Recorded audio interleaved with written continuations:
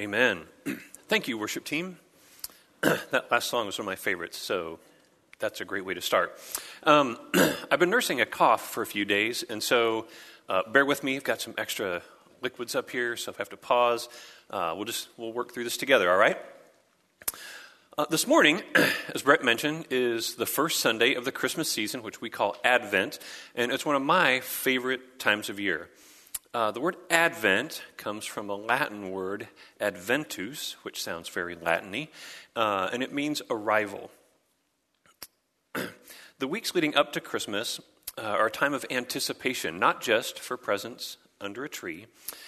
It's a time where we look back to Jesus' first arrival, which was the fulfillment of centuries of waiting and anticipation for the people of Israel. And at the same time, as Brett mentioned, and John reminded us earlier, we look forward to Jesus' second arrival, or Advent, when he will return to earth and set things straight once and for all. It's a season full of hope and love and peace and joy. Our theme this year for the Advent season is the promise of Christmas. And if you're wondering, what is the promise of Christmas? Like many church or questions that are asked in a church, the answer is, of course, Jesus. Over the next 4 weeks, we're going to be looking at different aspects of Jesus' identity as the promised one. And each of those, we hope, will inspire us to appreciate his arrival more and more. This week, we're going to look at Jesus as the mighty God. And then in coming weeks, we're going to look at Jesus as the Prince of Peace, as the light of the world, and as Emmanuel, or God with us. And our hope is that as we walk through these aspects of his character, we will grow in our appreciation of who he is, and this time of year will become maybe more meaningful to us. We'll move from just thinking about celebrating the birth of a wonderful person, and instead start thinking about how wonderful and amazing it is that God himself entered our world and lived with us. This morning, I want to jump into this idea that Jesus is our mighty God. That title comes from a passage in the book of Isaiah in the Old Testament. Isaiah was a prophet sent by God to the people of Israel during one of the darkest times in their history. After centuries of poor leadership by the kings of Israel, the people of God had wandered so far from him that the only way that God could get their attention was to allow them to be conquered by some surrounding nations and then carried off into exile in a foreign land. In the midst of delivering this bad news to the people of Israel, Isaiah is inspired by God to offer some messages of hope to them. He reminds them that God will, at some point in the future, return his people to their homeland, and he will also send an anointed one, or a Messiah, who will deliver them from all their oppression. He will bring them hope and peace in the midst of difficult circumstances. So, in chapter 9 of the book of Isaiah, the prophet writes this in verses 6 and 7. He says, "For to us a child is born, to us a son is given, and the government will be on his shoulders. He will be called Wonderful Counselor, Mighty God," which is our word for this morning, "Everlasting Father, Prince of Peace. Of the greatness of his government and peace there will be no end. He will reign on David's throne and over his kingdom, establishing and upholding it with justice and righteousness from that time on forever. The zeal of the Lord Almighty will accomplish this." So this Messiah King who would bring peace and deliverance to his people is called Mighty God. And the title suggests that he will have divine power to accomplish the deliverance of his people. He's not going to be any normal ruler. He's going to be God himself. There are a number of places in the New Testament where the New Testament writers make it clear that Jesus is this mighty God that Isaiah is talking about. And I want to look at one of those passages this morning in Hebrews chapter 1. The author of Hebrews is writing to encourage followers of Jesus who are being persecuted to continue in their faith and not return to their old ways of relating to God that they had when they were Jews. You'll notice that when I mention the author of the book of Hebrews, I call him the author instead of giving you an actual name. And there's a reason for that. Despite centuries of tradition saying that the Apostle Paul was the one who wrote Hebrews, most scholars in the last 100 or so years have agreed that the author is actually difficult to identify, especially since he doesn't name himself in the writing, which most New Testament writers do, and since Paul always names himself when he writes, and that's not present here.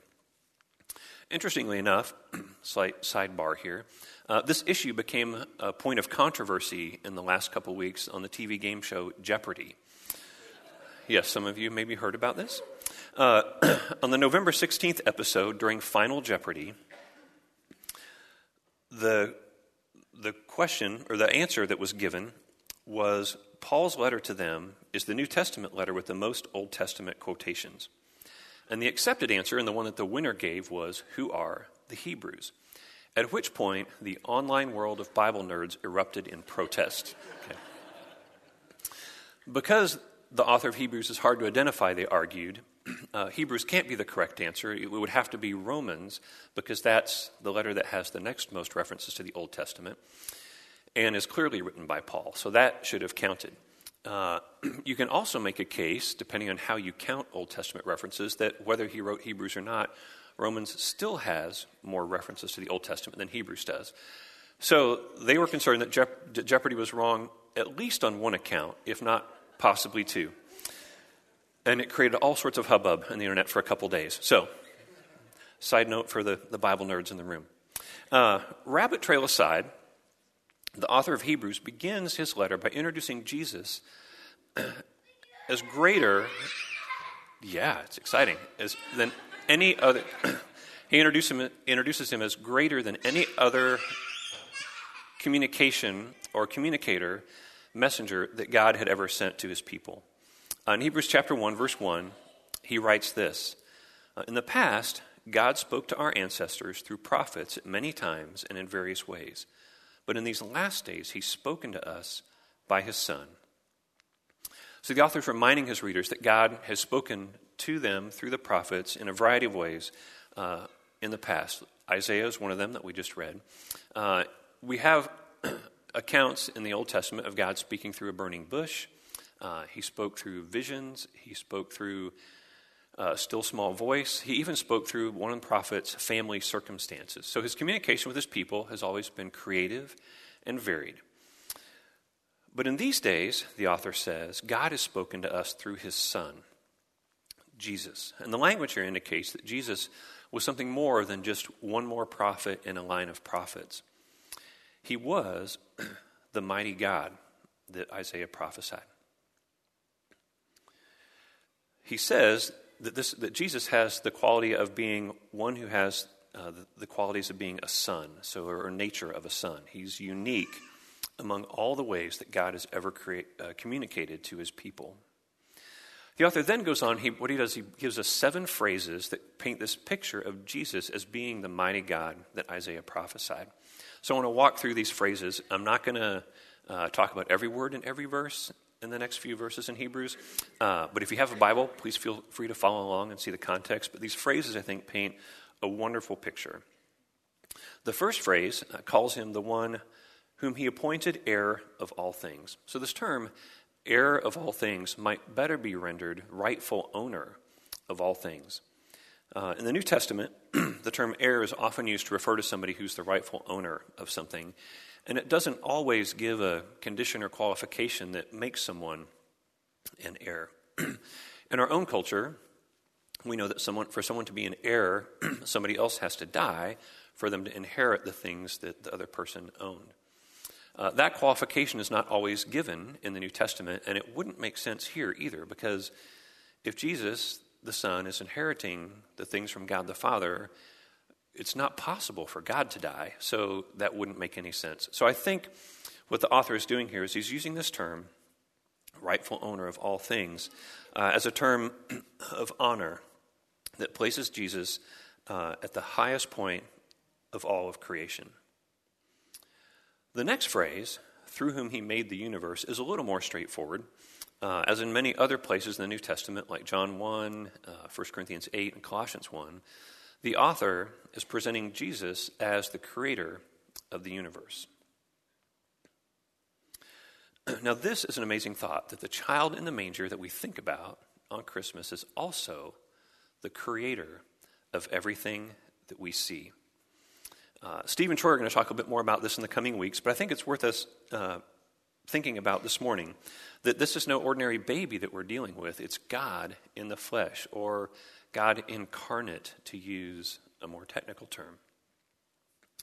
Christmas, in some ways, is less about the birth of a baby who would someday be a wonderful teacher, and more about the coming of God into our world, the world that we inhabit.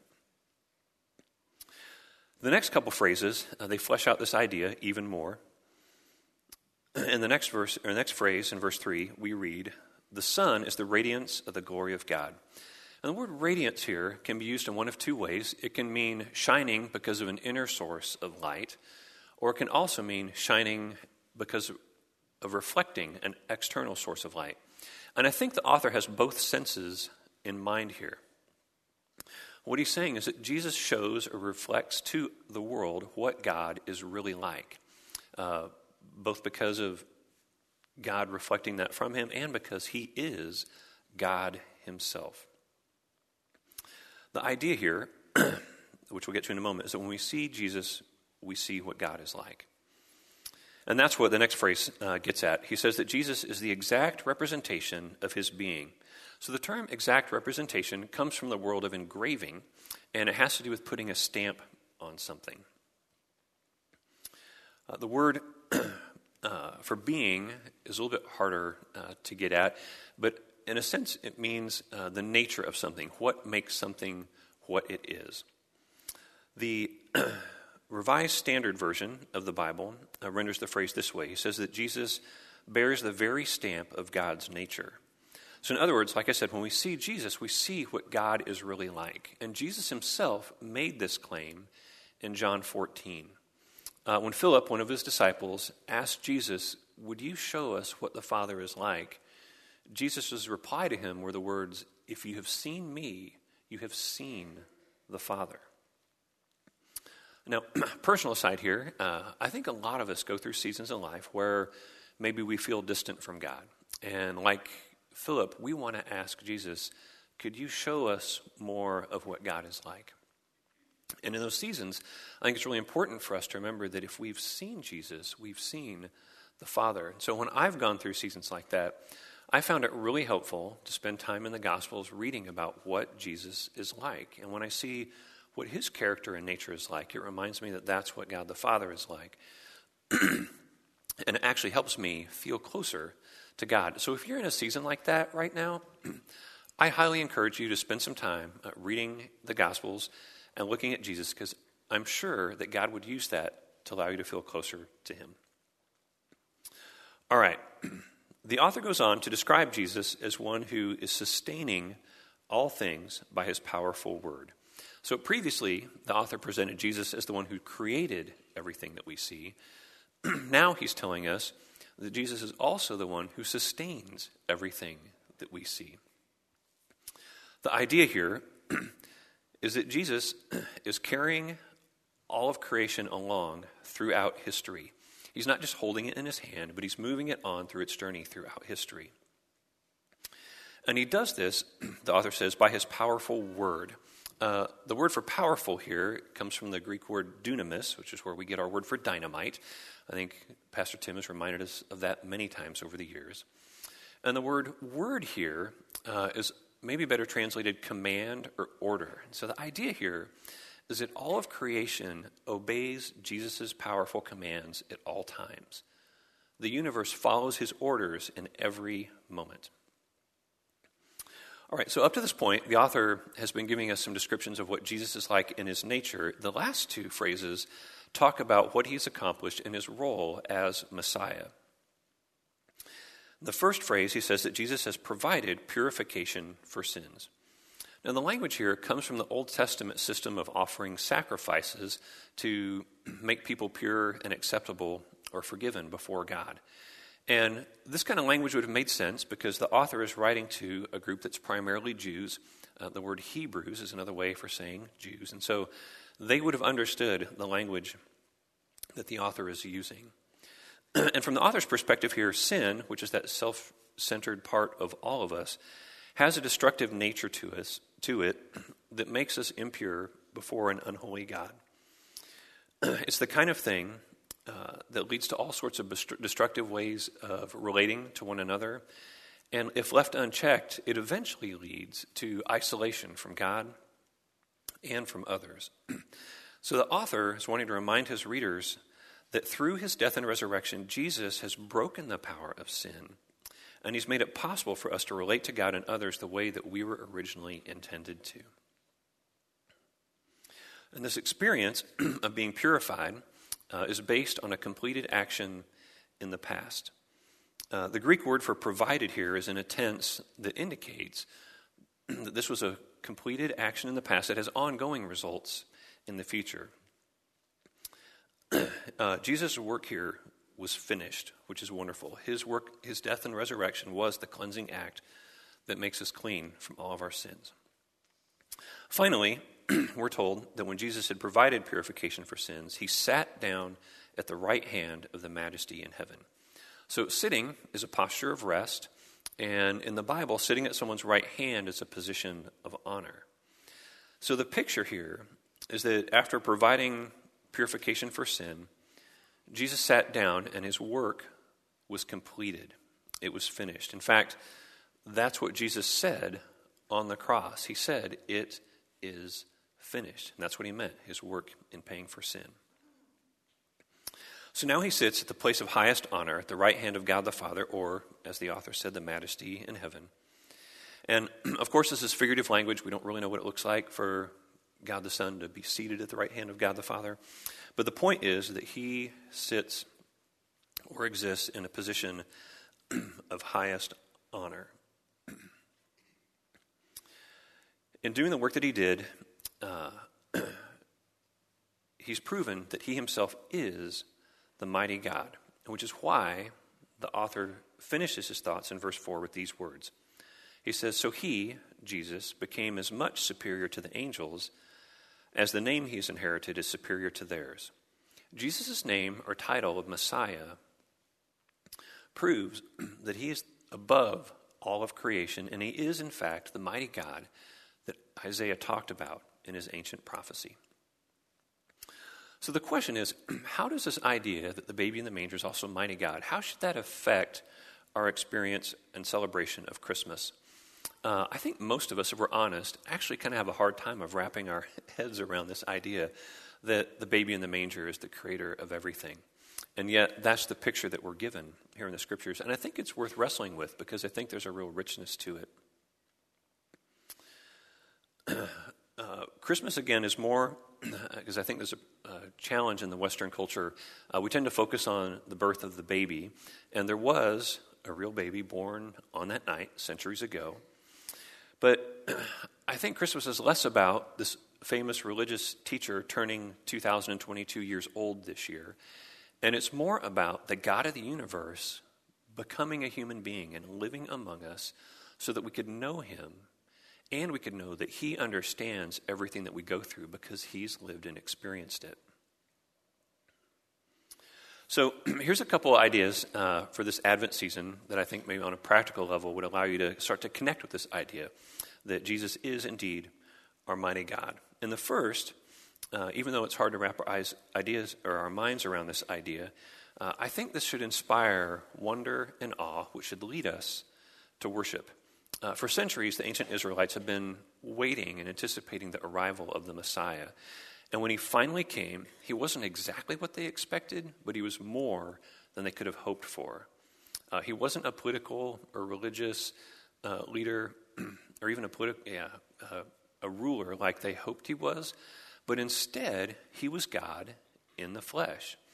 And he didn't deliver them from the oppression of the Roman Empire, which is what they had hoped for, but instead, he went one better. He delivered them from the power of sin so that they could experience God and relate to him in any circumstances that they would ever find themselves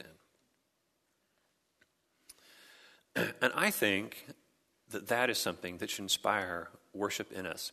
One of the reasons that I love the old Christmas carols and hymns more than maybe some of the modern Christmas songs is because of the richness of the language and the pictures that they paint of this idea that Jesus is our mighty God. One of my favorites is the one called Come Thou Long Expected Jesus, which I heard rumor we'll be singing next week, so you don't want to miss it.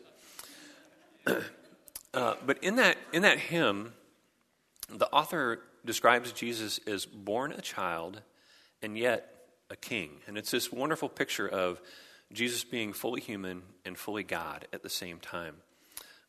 And I love that. To me, it always inspires me. It's so encouraging, and it moves me to want to worship. So as you're creating your Christmas playlists this season, I want to recommend that you put a healthy dose of Christmas hymns and carols in your list. And then I want to encourage you to go one step further. Find the lyrics to those songs and either create a note on your phone where you can get to it easily or print the lyrics out. And as you listen to those songs, take time to read the words as you do so. There's something about seeing the words as you listen that help these ideas and truths sink into our minds and our hearts and move us to a point of worship. In a few moments, our worship team is going to present a song that really captures this idea of Jesus being both fully man or fully human and fully God. And my hope is that you'll read the words and you'll allow it to impact you as you listen. All right, the last takeaway, there's actually two sides of the coin, as the phrase says here. First, the fact that the mighty God has come near to us in the person of Jesus should bring us great comfort. He's lived in our world, and he knows what it's like to go through the things that we go through. He wants to be with us, whether what's going on in our lives right now is wonderful or really challenging. And he can do both of those at the same time. One of my favorite pictures of this comes from John chapter 11, where Jesus raises a man named Lazarus from the grave. Even though he knows that he's going to bring his friend back from death, he's able to enter into the grief of the sisters of this man, and he even weeps with them. Okay, it's this beautiful picture of him being present with us in the midst of the things that we're going through. Jesus wants to be with us, and he holds us in his mighty arms. He is our mighty God in those moments. The other side of the coin here is that we can respond to Jesus in trust when difficult things happen in our lives. As I said earlier, we're not alone in those moments. And knowing that Jesus is more than just a good friend, but that he is the mighty God himself, allows us to move forward in hope. The one who is with us spoke the universe into being, and so he can help us in those moments. Sometimes he uses his power to change our situations, and he does that at times. But often, the more powerful thing that he does is he changes us as we walk through those situations. In Romans 5, the Apostle Paul in that case, tells us that God can use our suffering to produce something called perseverance, which then produces character and then produces hope. So even in our challenging situations, God can use those to produce in a character that lets us walk through them in a hopeful way. And hope is always much more valuable than a set of good circumstances. So in those moments, when you experience those things, if there's something that you're going through right now, maybe that's challenging for you, I want you to know that God is with you, and he wants to give you hope. He wants to develop in you a character that will let you see your situation in a hopeful way. So one way during this holiday season to help us set our minds on the reality of who Jesus is so that we can trust him is to engage in some daily Bible reading. And this Advent season, we're making available some daily devotionals that are actually the basis of the themes that we're using for our sermon series. You might have seen these in the gathering space when you came in. If you didn't, they're available when you leave. We've printed 150 of them. And so we're recommending take one per family. Unless you have maybe a large family, then grab two. There's also a digital version available for those of you who would prefer to download it. You can find the link on our events page on our website, or I believe there's going to be a QR code on the screen that you can scan, and it'll download the devotional directly to your device. This is a great way to spend some time each day reminding ourselves of who Jesus is, that we can walk with him and trust him during this season.